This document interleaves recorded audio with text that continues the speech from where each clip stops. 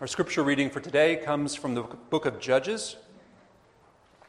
We are continuing in that book and looking toward the end of it in a couple of weeks. But today we're looking at Judges chapters 17 and 18. And I'll be reading chapter 17, verses 1 through 13, and then chapter 18, verses 27 through 31. And this is found on pages 216 through 218 in your pew Bibles. Again, we're starting at Judges 17, verse 1.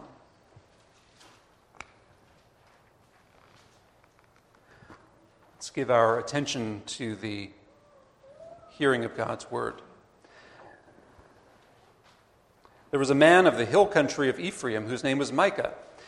And he said to his mother, "The 1,100 pieces of silver that were taken from you, about which you uttered a curse, and also spoke it in my ears, behold, the silver is with me. I took it." And his mother said, "Blessed be my son by the Lord." And he restored the 1,100 pieces of silver to his mother. And his mother said, "I dedicate the silver to the Lord from my hand for my son, to make a carved image and a metal image. Now therefore I will restore it to you." So when he restored the money to his mother took 200 pieces of silver and gave it to the silversmith, who made it into a carved image and a metal image. And it was in the house of Micah. And the man Micah had a shrine, and he made an ephod and household goods, and ordained one of his sons, who became his priest. In those days there was no king in Israel. Everyone did what was right in his own eyes. Now there was a young man of Bethlehem in Judah, of the family of Judah, who was a Levite, and he sojourned there. And the man departed from the town of Bethlehem in Judah to sojourn where he could find a place. And as he journeyed, he came to the hill country of Ephraim, to the house of Micah. And Micah said to him, "Where do you come from?" And he said to him, "I am a Levite of Bethlehem in Judah, and I am going to sojourn where I may find a place." And Micah said to him, "Stay with me and be to me a father and a priest, and I will give you 10 pieces of silver a year and a suit of clothes and your living." And the Levite went in. And the Levite was content to dwell with the man, and the young man became to him like one of his sons. And Micah ordained the Levite, and the young man became his priest, and was in the house of Micah. Then Micah said, "Now I know that the Lord will prosper me, because I have a Levite as priest." And then skipping down to chapter 18, verse 27.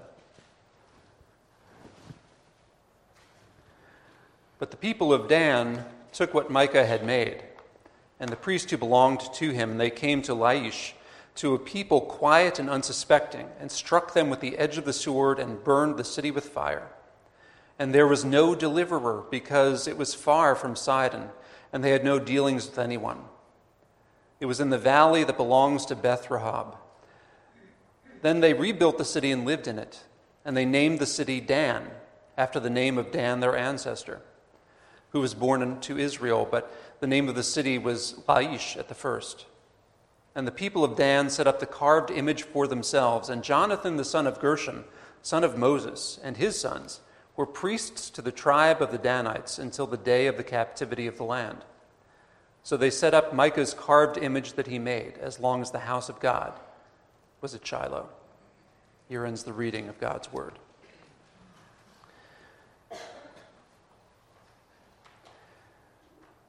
So, perhaps you are familiar with the ever-present to-do list. I don't know if you make one of those. I am married to my planner. I have an old school paper day timer that I still write everything down in, and it's where I keep all of my notes, because I am of such an age that I cannot remember everything that I'm supposed to do or everything that I've done. And so this is a good way for me to remember what I need to do every day. But what we're presented with in our passage today is not a to-do list. The actors in today's account are not at all giving us a good example of what good people who believe in a good God should do. Rather, we have a what not to do list. that's because everything Micah does in chapters 17 and 18, and everything that his mother does, and everything that the Levite priest does, is unequivocally wrong and will bring death and destruction. The account of Micah shows us not only the story of a single man whose pride and arrogance and disregard for God's word resulted in hard consequences for himself, but also hard consequences for his family and eventually for his whole nation. So we're entering into the final part of the book of Judges, and it marks a change in the narrative of the book.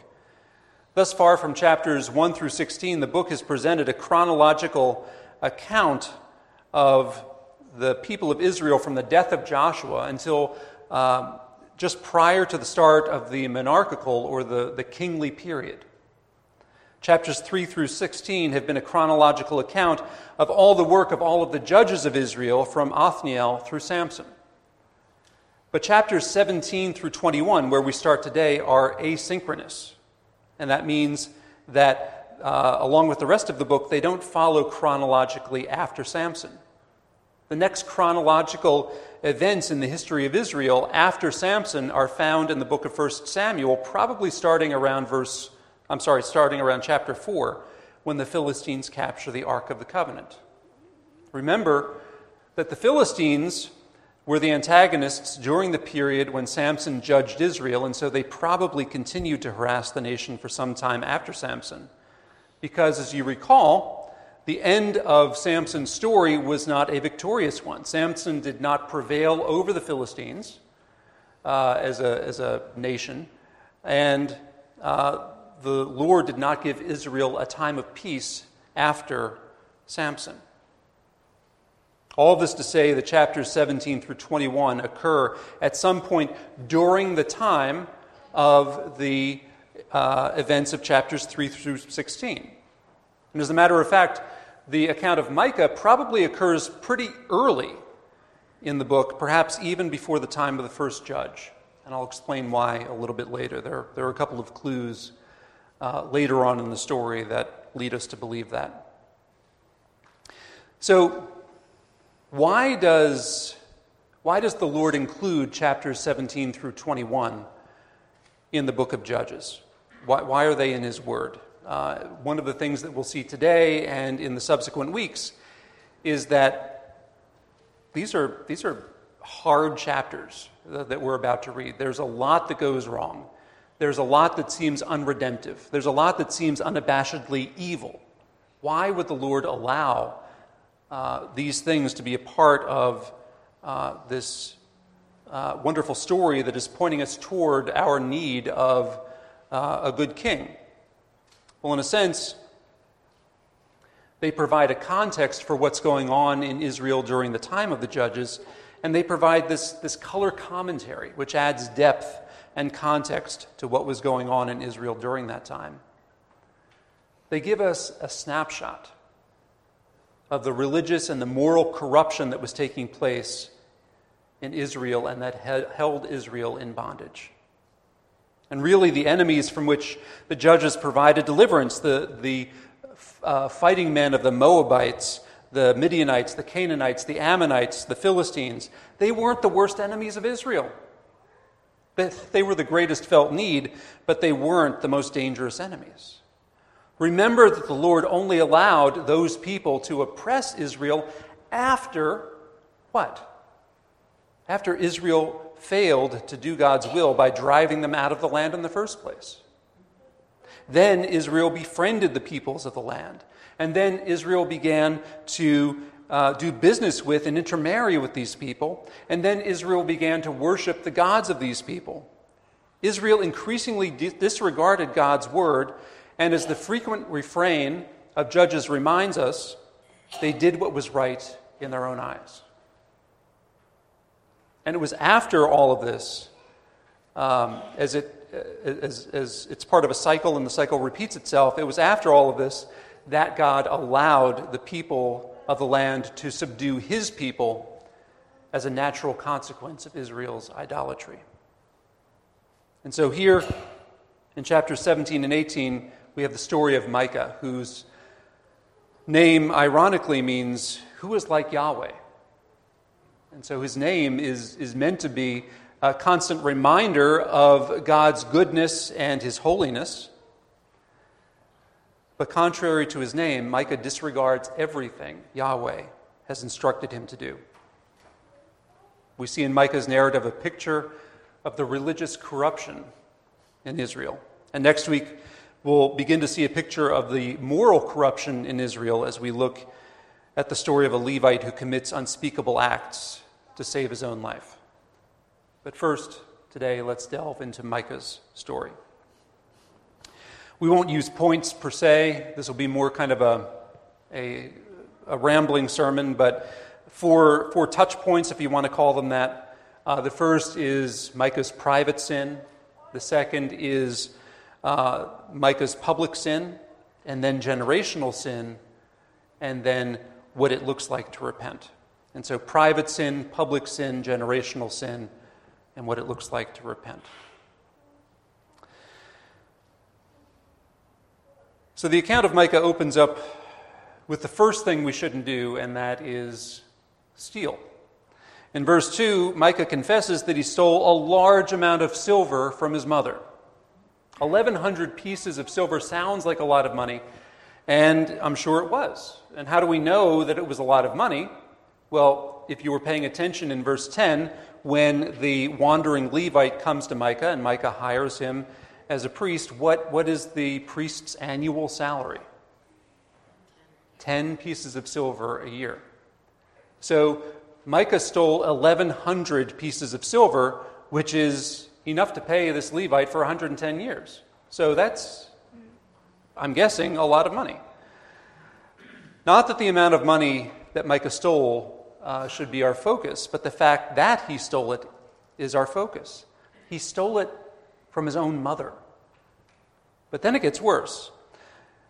Verse 2 also tells us that the reason for Micah's confession is not repentance, but because he was afraid. He felt guilty. Micah says that he heard his mother proclaim a curse on whomever stole the silver, and he did not want to be the recipient of that curse. Also in verse 2, we see Micah's mother's response to Micah's behavior. And there's something I want you to keep in mind here. Micah's mother sounds really kind and really forgiving. And she says, "Blessed be my son in the name of the Lord." But this is something that she shouldn't have done. And why shouldn't she have done that? Micah's mother doesn't seem to be forgiving Micah here. She seems to be overlooking the entire incident in the first place. She seems to be overlooking the fact that her son stole from her and lied to her. And why is that a bad thing? Why is it a bad thing for her to not hold Micah accountable for his sin? Because the loving thing for a parent to do, the loving thing for anyone to do, is to name sin as sin and to hold sinners responsible for what they've done.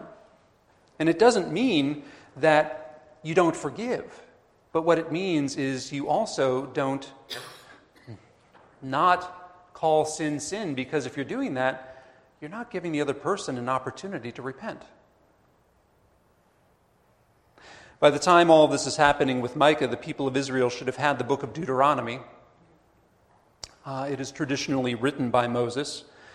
And in Deuteronomy chapter 8, verse 5, Moses tells us that as a man disciplines his son, so the Lord your God disciplines you.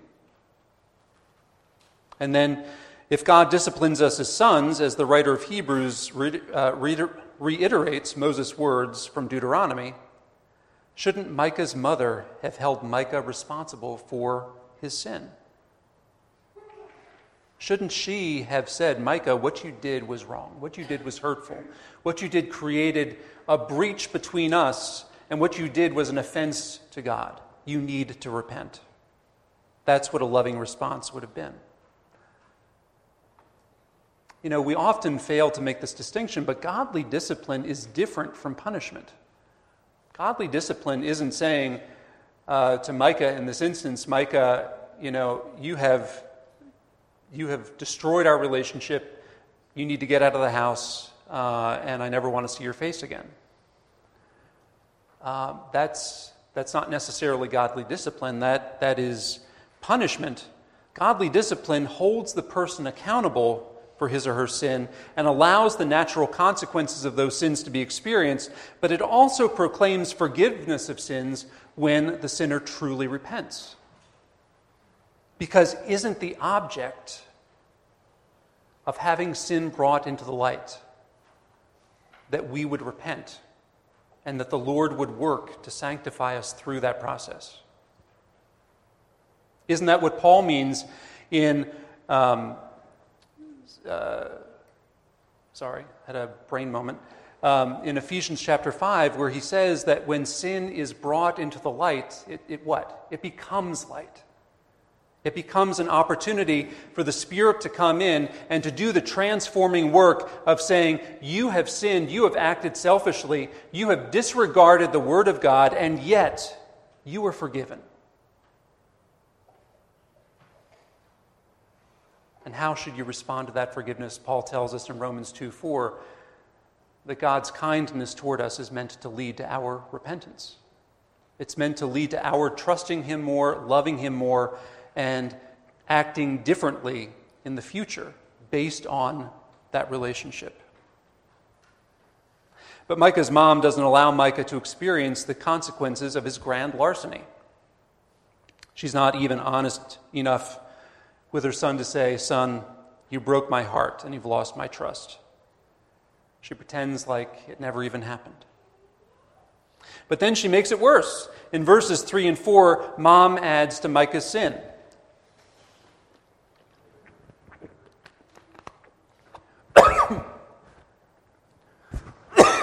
Sorry.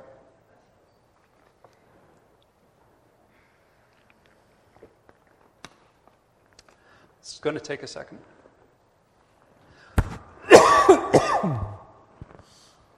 I'm sorry. One of the autoimmune diseases that I have sometimes makes it difficult for me to swallow, and then I choke. So it'll just take a second. So Micah's mom goes in and she makes it worse in verses 3 and 4. She first dedicates the restored silver to the Lord, but in verse 3, she says what? She wants Micah to have a carved image and a metal image made from the silver. Now, obviously, idolatry had been a part of the worship pattern of Micah's family for a while. Otherwise, why would mom say, "Hey, I want you to take some of the silver that I'm giving to you and have these statues made for you to worship"? It must have been part of what they did as a family. Well, this brings up the question of what's wrong with making images. Well, the problem with making images of God or any other god is that it's explicitly forbidden by God in the second commandment. And this is what we're talking about here. Images not of gods of the neighboring people, which would be a violation of the first commandment, but she is saying, I want you to make an image of Yahweh. And I want you to put it in your house, and I want it to be the object of your worship. And so what she's encouraging Micah to do is to have something like the golden calf that Aaron made in Exodus chapter 32 for the people of Israel to worship. Mom believed that taking the silver she had dedicated to the Lord and making idols out of it was something that would honor the Lord, but she couldn't have been more wrong. But then she adds to her own sin again in verse 4, because even though she dedicated 1,100 pieces of silver to the Lord, she uses only 200 pieces to make the idols. So she shortchanges the Lord what she had promised to give him in the first place. And last, in verse 5, the camera turns back to Micah, and we see that he has actually a shrine in his house. And the word for shrine in Hebrew is actually translated roughly into house of the Lord. So Micah has set up his own little church. what he's done is he not only has that shrine, and in addition to the two new idols, Micah has made an ephod, which is a priestly garment. It's like a vest that the priest would wear, and it had 12 stones representing the 12 tribes of Israel. And it's something that the priest would wear when the priest was prophesying for God. And so the reason that Micah had an ephod is because instead of going to the place that God had determined that his people should go to worship him, Micah says, well, I'm so important, I'm going to have my own place of worship with my own ephod, and instead of having to go to some other city to ask God what his will is, I'm just going to do that all in my own house. I'm going to do it from the comfort of my living room. I'm going to discern God's will in my own way. And so Micah is officially the first person in the Bible to start a house church because he ordains one of his own sons to be his priest. Again, something you can't do. God had ordained the city of Shiloh as the only place where worship was to occur. And that's where the tabernacle had been since the time of Joshua. And Micah's son was disqualified from being a priest because who could be priests? Could anyone be a priest? Was it something you found on Monster or LinkedIn? No, only the sons of Aaron could be priests. As a matter of fact, that's what they were supposed to be. They couldn't be anything else. And Micah's son was not a son of Aaron. Micah was from the tribe of Ephraim. So we see a lot of examples of things Micah and his family shouldn't have done in verses 1 through 5. But how does this relate to us? Well, Micah and his family weren't truly worshiping God or honoring him in any sense. They believed that they were, but what they were really doing was creating their own religion. Creating their own religion. Doing, as the refrain of Judges goes, what was right in their own eyes. And that's precisely the explanation that the writer of Judges provides in verse 6. He says, in those days there was no king in Israel. Everyone did what was right in their own eyes. Kind of as a bookend to this horrible story of Micah and his mother committing all of these sins. The reason they did it was because they thought it was right. And they thought that they were honoring God in doing it all. That's the worst part. We don't read about any ill intent. We don't read about any malfeasance. We don't read about any overt arrogance. They think that this is the right thing to do. And how do they know, and how do we know it's not the right thing to do? It's because God's word is explicitly different. They just didn't care to consult God's word. So why is Micah's sin, his private sin, and the private sin of his mother such a problem? After all, they're not perfect. And like we just said, they probably didn't have bad intentions in what they were doing. Perhaps this was the style and the character of worship that made them feel closer to the Lord. They must have thought themselves to be very pious, to have such expensive idols and an ephod and a priest of their own. Surely God would have been pleased by their enthusiasm, even if they were a little bit wrong. But the problem was that their enthusiasm wasn't a zeal for God's glory. Rather, it was for them to feel better about themselves in their own piety. Micah and his mother didn't worship God primarily.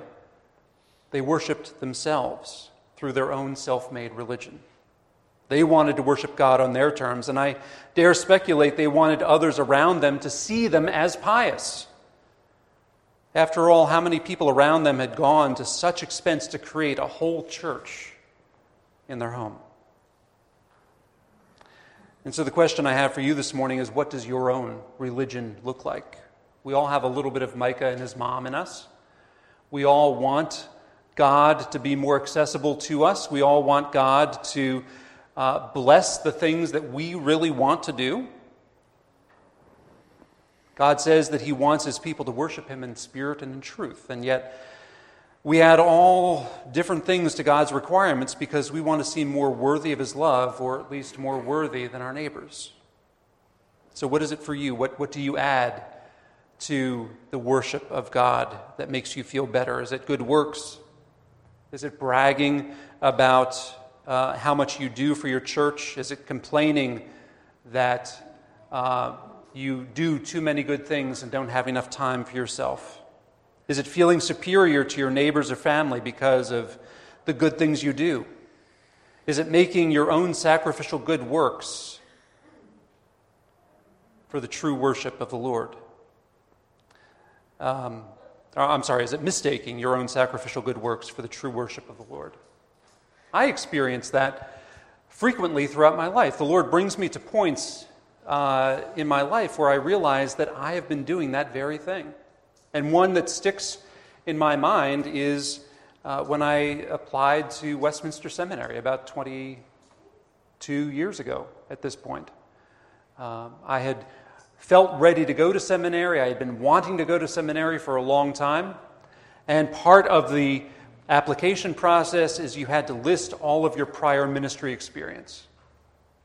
And at that time, I was a young man in my 30s, and I began listing everything that I had done. I went back and I remembered, I was the Sunday school superintendent, and I wrote the church newsletter, and I played the piano, and I played the organ, and I led the youth group, and I did this, and I did this, and I did this, and I did this, and I did this.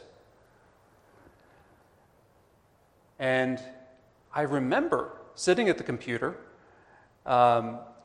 looking at this list of things I had just written out and thinking, wow, you've done a lot. And I remember, in that voice that we are never supposed to acknowledge that we hear, the Lord said to me, as clearly as I'm speaking to you, you did all this for yourself, not for me. And he was right. Because I wanted other people to see my good works. I wanted other people to say, well done, Tim. You're such a hard worker. You're such a good boy. Is there anything wrong with getting praise for what we do for the Lord? No. But if that's our motivation, if that's what spurs us on to continue doing it, then that's sin. That's doing what Micah and his mom did, making themselves look and feel more pious than the people around them. Just because of time, I'm going to abbreviate some of the rest of the sermon. We've talked about Micah's private sin and his mother's private sin, but now we move more into the public sphere. In verses 7 and 8, we see that Micah's sin is about to open up and impact even more people. We're told that a young man of Bethlehem, a Levite, was looking for a place to sojourn. So what's wrong with that? Well, the tribe of Levi was unique among the 12 tribes of Israel in two respects. One was that the Levites were the ones assigned to serve the Lord in his temple. And so the sons of Moses, one very particular subdivision of the Levites, were the ones who were to serve as priests. But then everyone else from the tribe of Levi was supposed to serve in support roles throughout the tabernacle and the temple. So this Levite was supposed to be serving at the tabernacle, and he wasn't doing that. The Levites were not given an inheritance from the Lord. This is the second way in which they're unique. They weren't given an inheritance from the Lord in the form of a land to call their own, but they were given 48 cities among the other 11 tribes where they were supposed to be given land for their own crops and their own cattle to make a living for themselves when they weren't serving. And so here is a Levite, living in Bethlehem with his parents, we assume. And what's wrong with that? Well, Bethlehem is not one of those 48 cities. And so both this young man and his parents had been sinning because they were living in a place that God said you shouldn't be living. And we assume that they were doing work that God said you shouldn't be doing. And this young man further complicates that sin by now going off to find his fortune, doing something else. And he comes across Micah, who willingly hires him to be a priest in his own home. And again, this seems like a good deal. The Levite is looking for a gig, and Micah offers it to him. And Micah even pats himself on the back, and he thinks he's going to earn extra street cred with God, because he said, to quote him, he says, "Now I know that the Lord will prosper me," this is in verse 13, "because I have a Levite as priest." So maybe with his own son as priest, he wasn't getting enough good things from the Lord, but now surely God will see that I am following his word. I have a Levite as priest, and surely good things are going to happen now. Well, Micah, I'm sorry, but you keep throwing spaghetti at the wall and none of it sticks. You keep getting it wrong. You cannot do this. You cannot have your own family priest, and this guy shouldn't even be a priest in the first place. Micah is trying to have his own religion, his own way, and what he's doing is he's not only impacting himself and his mother anymore. Now he's brought in this young man, and he's creating a situation where this young man continues to sin, and we assume that this priest is now serving Micah's entire extended family. Because in that time, families didn't live like we do now, where every family has his or her own house. Micah and his family probably lived in a small compound where there were several generations of Micah's family living together, and they all worshipped together. And then we move on to generational sin. The passage that we read, the few verses that we read from the end of chapter 18, gives us a snapshot of what happens at the end of the story. Let me just fill in a few of the details. The tribe of Dan is mentioned at the beginning of chapter 18. And why is that an interesting note? It's because the tribe of Dan, it says, we're seeking, and this is in verse 1, we're seeking an inheritance to dwell in, for until then no inheritance among the tribes of Israel had fallen to them. Well, the English translation of our Bible doesn't get it exactly right, because what actually happened is Dan had been given an inheritance by the Lord. Dan simply did not drive out the people who lived there, as God had told them to. And we read this at the beginning of Judges. I think it's Judges chapter 1, verse 32. That the people of Dan refused to drive out the folks who already lived in the land. And as a result, the people who lived in the land drove the people of Dan up into the hills. And so, because the people of Dan did not follow the Lord's will, they weren't able to live in the land that God had given to them. And now they were sending out spies to go and look for other places to relocate. Some place where the neighborhood's a little safer, a little more amenable to fine country living. And so the 5 men who go out from the tribe of Dan to find a better place to live come across Micah, and they visit with Micah for a while. They recognize this young man who is serving as Micah's priest. Obviously, he had been traveling around and had been seen by them, or somehow they knew who he was. And they said, "What are you doing here?" And so the priest says everything that's happened. He said, I was just walking down the road. Micah brought me in. He found out I was a Levite. He hired me. Now I have this sweet deal. And look at these statues. Look at these things I get to use. Look, I have an ephod. I can consult the Lord. And so the people of Dan said, "Well, we have a better deal for you. Wouldn't it be better for you, instead of being a priest to just one household, if you were a priest to an entire tribe of God's people?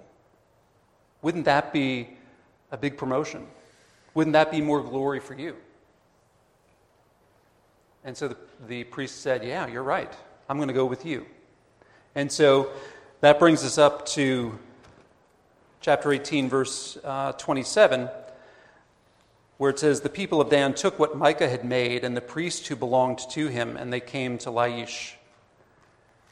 So the people of Dan took the priest, and the priest took the carved image and the metal image and all of Micah's household gods and the ephod, and they all went off to the city called Laish, which the people of Dan then captured and made their new territory. So why am I telling you all of this? Because if you have your Bible open, look in chapter 18, a few verses before the verse I just read. This is starting in verse 23 of chapter 18. The people of Dan turned around and said to Micah, "What's the matter with you, and why have you come with such a company?" Micah and some of his family were coming after them.